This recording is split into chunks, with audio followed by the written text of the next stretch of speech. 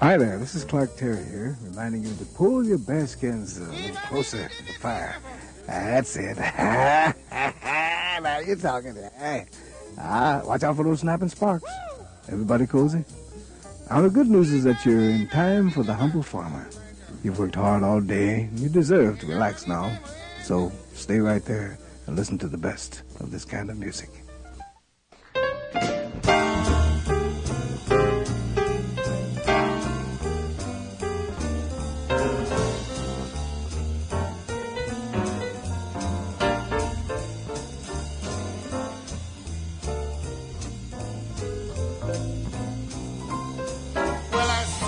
Your brand new leopard skin pillbox hat.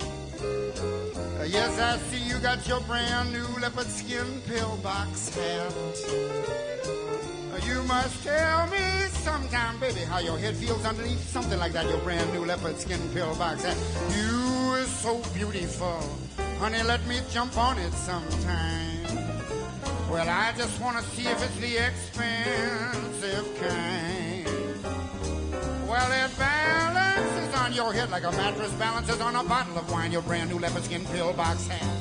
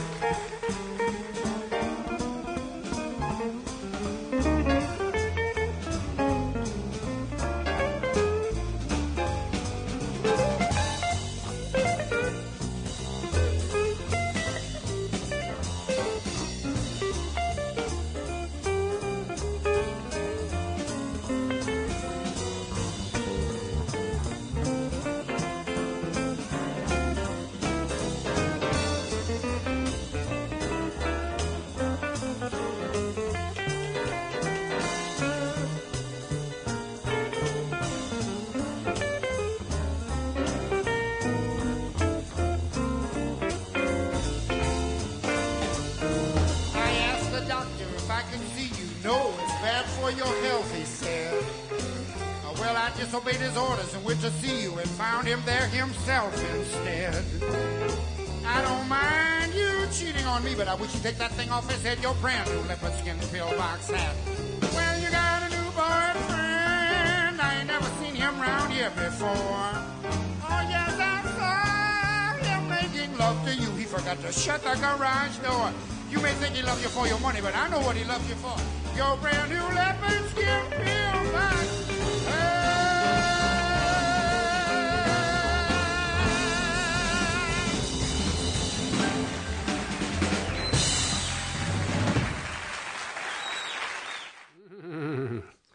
Jack Sheldon, Woody Herman.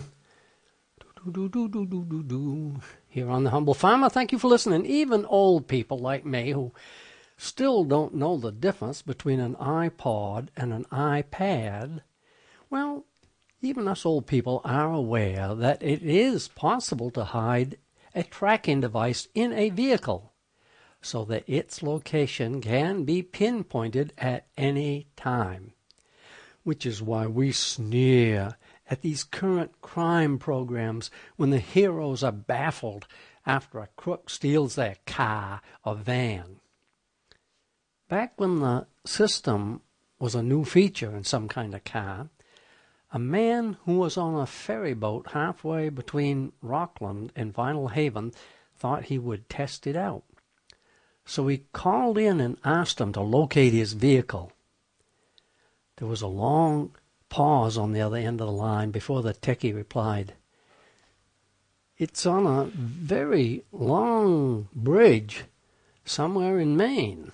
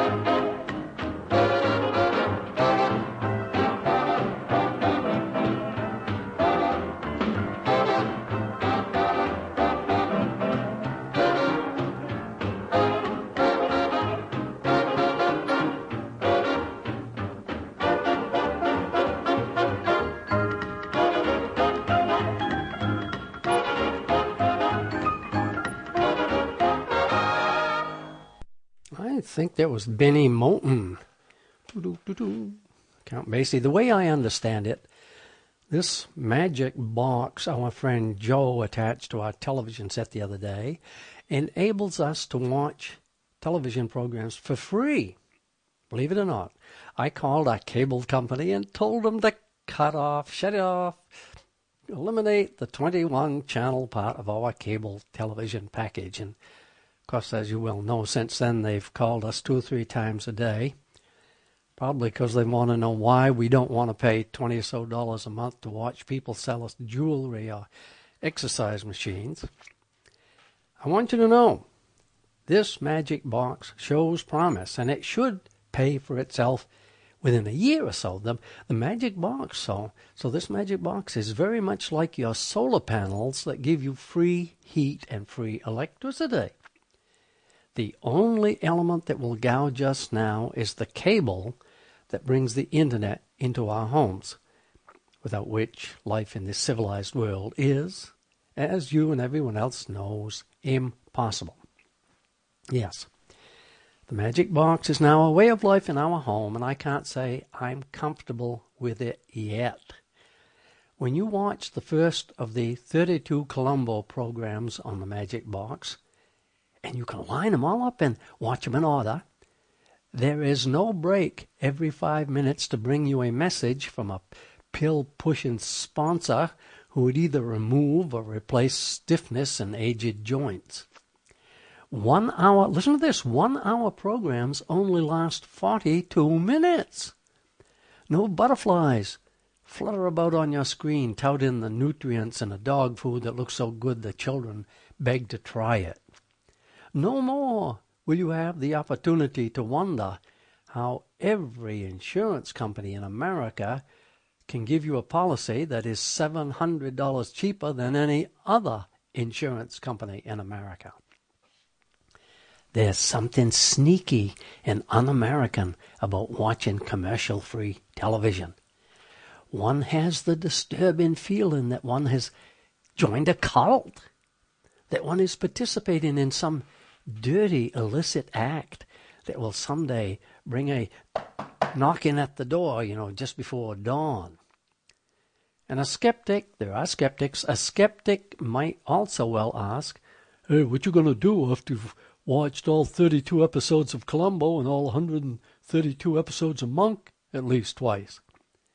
Because, admit it, you are then in no better position than your neighbor who has watched every one of the very bloody NCIS programs 6 times. You might have been told that deciding for yourself what you want to watch on commercial-free television can be compared to drinking beer or drinking wine.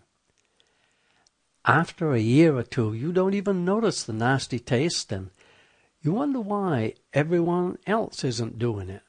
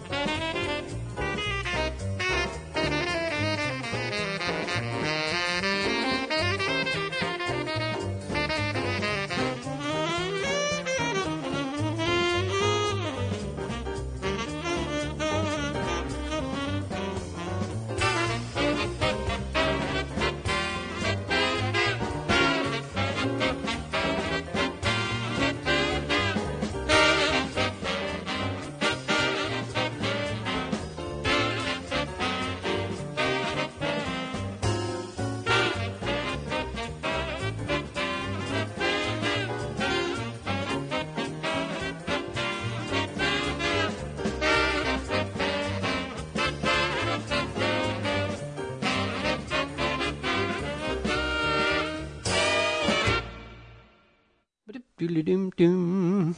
Was that Sal Nisticone, Al Cohn? Who knows who was in there? I don't know. I thought I heard Sal and Al. You're listening, of course, to The Humble Farmer here on your favorite radio station, Tra-la, where, with any luck at all, you can hear me playing old-fashioned music just for you every week at this time. Thank you. Thank you for listening. Are you ready for the Humble Farmer question of the week? Please listen closely.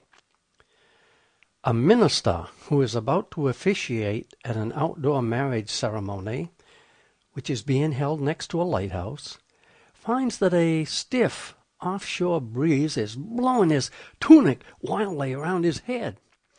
He solves his problem with 18 or so inches of duct tape. Ready for the question? This marriage ceremony took place in A, West Palm Beach, Florida, B, Malibu, California, or C, Port Clyde, Maine.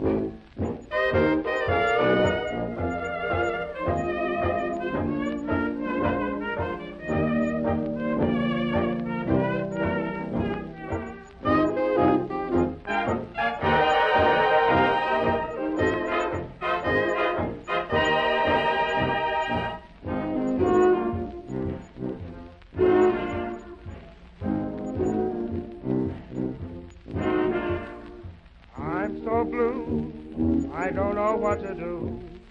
All night long I seem to say to you, I did wrong when I let you go away. Now I dream about you night and day. I'll be happy if I had you by my side. I'd be happy if I knew you were my bride. If I could be with you 1 hour tonight and free to do the things I might.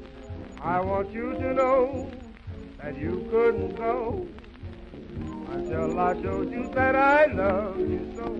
If I could be with you, I'd love you so. If I could be with you, I'd love you all night long. I'm telling you true, you'd be anything but blue. If I could be with you for just 1 hour, if I could be with you, if I could be with you 1 hour tonight and free to do the things I might, I want you to know that you couldn't go. If I could be with you, I'd love you so. If I could be with you, I'd love you all night long. I'm telling you true, you'd be anything but blue. If I could be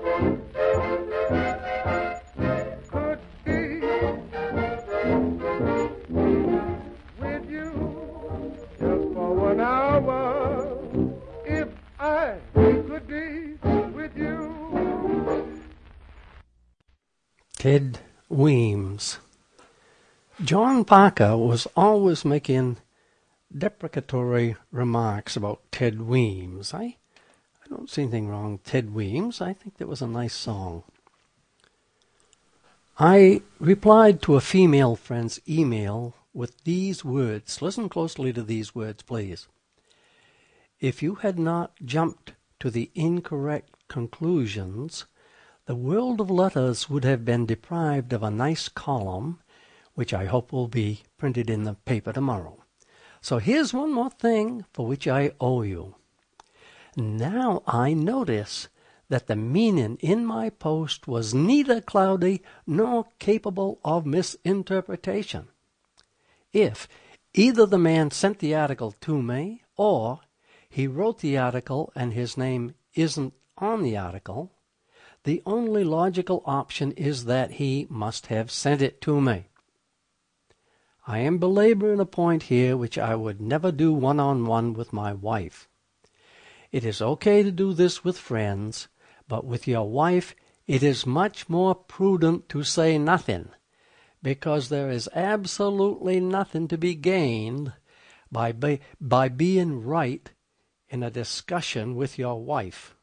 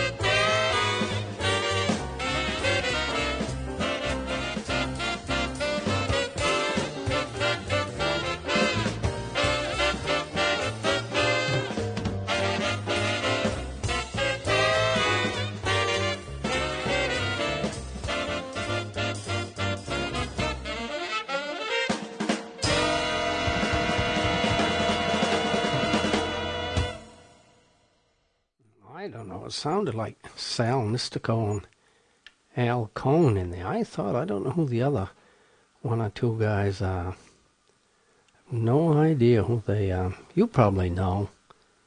Suppose we could look it up if we really wanted to know. It's on the album called Woody Herman Presents Four Others and a Great American Evening, here on The Humble Farmer, where, with any luck at all, you can hear me playing old-fashioned music just for you every week at this time, right here on your favorite radio station. I'm thehumble.farmer@gmail.com, and I'd love to hear from you. Many years ago, one of my boyhood friends moved down to Georgia, South Carolina, one of them places. When I next saw him a few years later, he very cheerfully told me he'd joined the Ku Klux Klan.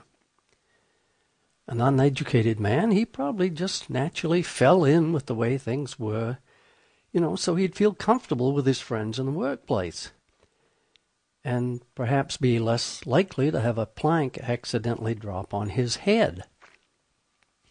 Any Maine boy who served in the military in 1953 will tell you that his shipmates from the Deep South would often nonchalantly chat of lynchings or signs at the town line saying who had better not be in that town when the sun went down. Taylor Branch has written thick books about what happened in the South in the 10 or so years following 1953. So what was heard on the mess deck by young Maine sailors back then were gross understatements. So when I read recently that a business in Georgia was moving to Maine, I couldn't help but wonder if Southern managers bring their work ethic with them when they come up here. It might be too much to expect people to change the way they think in only 60 years, but what they say out loud has thankfully been regulated by legislation.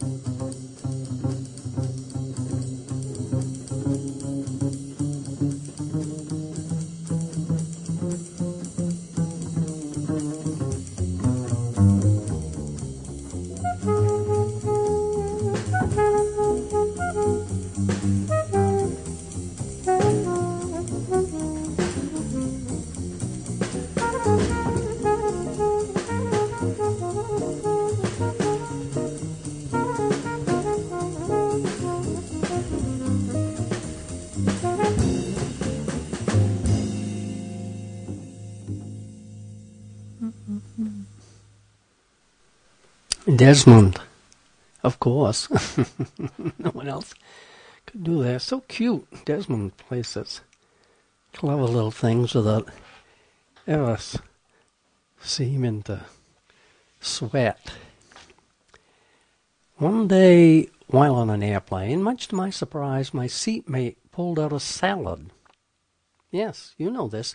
Most anyone would carry aboard some little sweet or some little goodie to eat instead of a salad. I couldn't contain my amazement, and I complimented her on her healthy choice. Don't you agree with me that too many people don't give a fig about what they eat? And here was a woman who obviously cared about not only how she looked, but about her health in general. And as she ate that salad, you can imagine how I ranted and raved about how she impressed me and how great it would be in this country if more people followed her example. As you can believe, she ate every last green leaf of that salad. And then she washed it down with 2 little bottles of gin.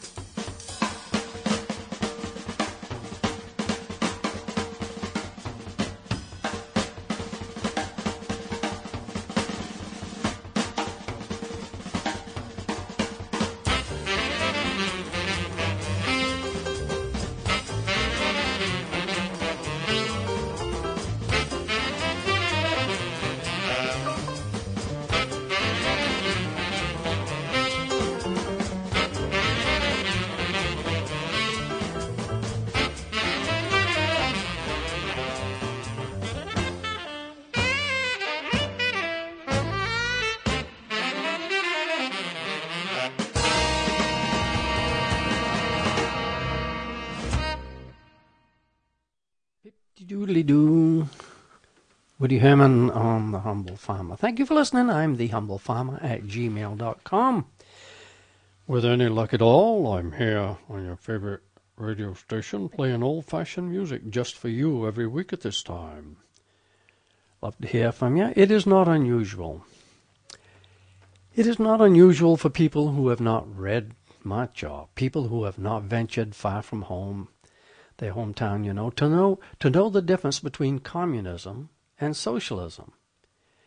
And this was called to my attention by a letter to the editor, written by a person who obviously didn't know the difference between the two.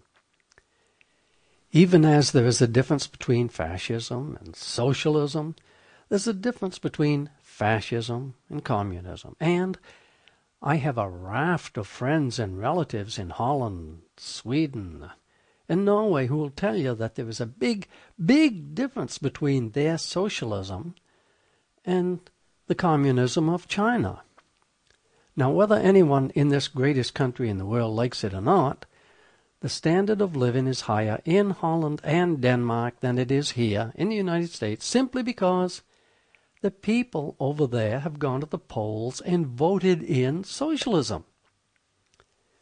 We're not surprised that so many untraveled people do not know the difference between all of these isms, but we are distressed when they use the terms without knowing what they mean. So we encourage our friends to study these terms or to even visit other countries so they can see for themselves what communism or fascism or socialism is. The person who wrote the letter that got me started on this said something about what we could do to feel safe from terrorists. Many of my friends have pointed out over and over again that if they wanted to feel safe from terrorists, they'd start creating them by invading other countries and shooting any native who tries to defend his home or school or place of worship. Please remember that we are not fighting and shooting people to root out terrorists. We're over there to support our ammunition business.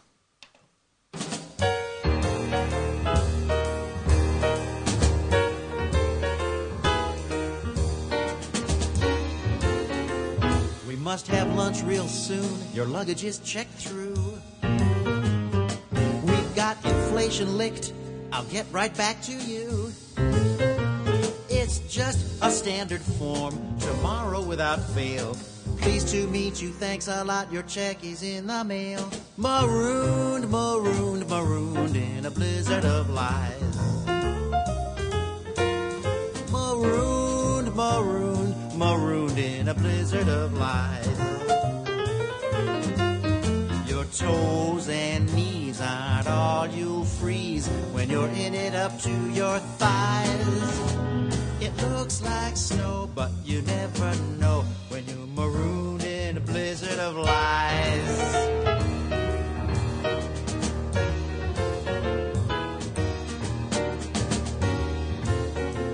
You may have won a prize, won't wrinkle, shrink, or peel. Your secret's safe with me, this is a real good deal. It's finger-licking good, strictly by the book. What's fair is fair, I'll be right there, I am not a crook. Marooned, marooned, marooned in a blizzard of lies.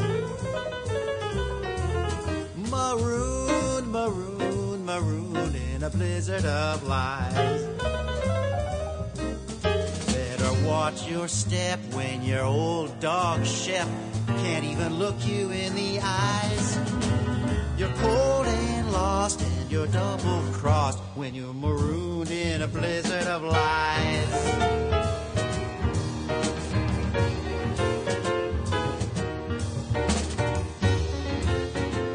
We'll send someone right out, now this won't hurt a bit.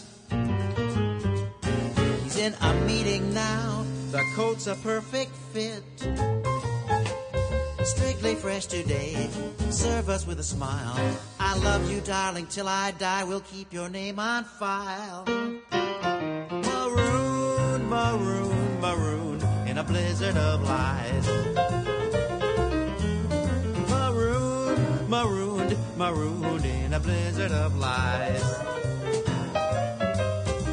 Walk on, with hope in your heart, and you're in for a big surprise when you're marooned,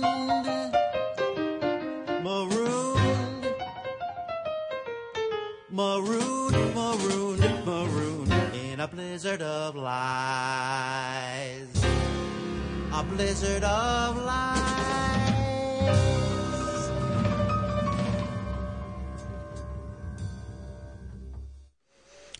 Dave Frischberg here on The Humble Farmer. You might have read in the paper that, I'm going to try to quote here, most Republicans opposed the tax increases and advocated for deeper spending cuts, especially in public assistance programs. Many Democrats wanted to spend more on education and roll back state income tax cuts enacted by the GOP-led legislature in 2011. Well, when you read things like that in the newspaper, do you get the impression that one party seems to support wealthy people and that the other party seems to support small business owners and people who work for an hourly wage?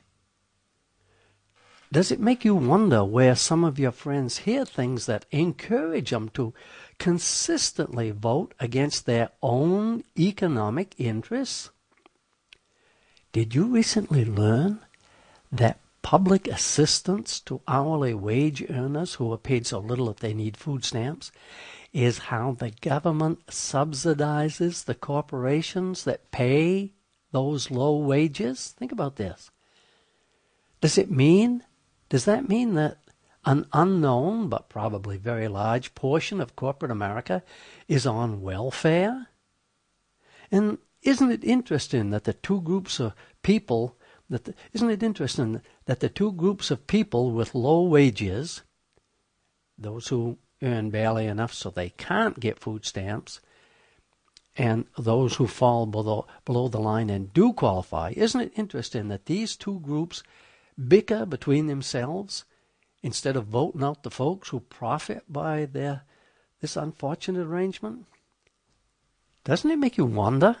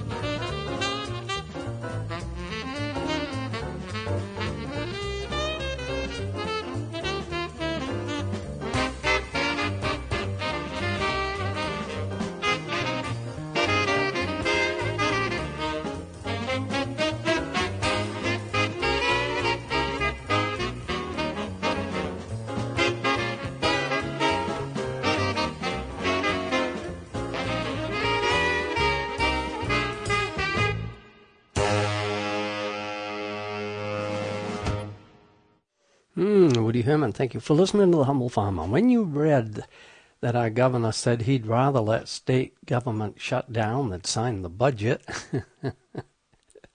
did you get the feeling that you'd heard something similar before?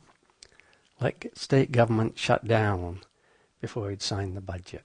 Now, the bottom line in this and any similar legislative struggle seems to be, who gets your tax dollars?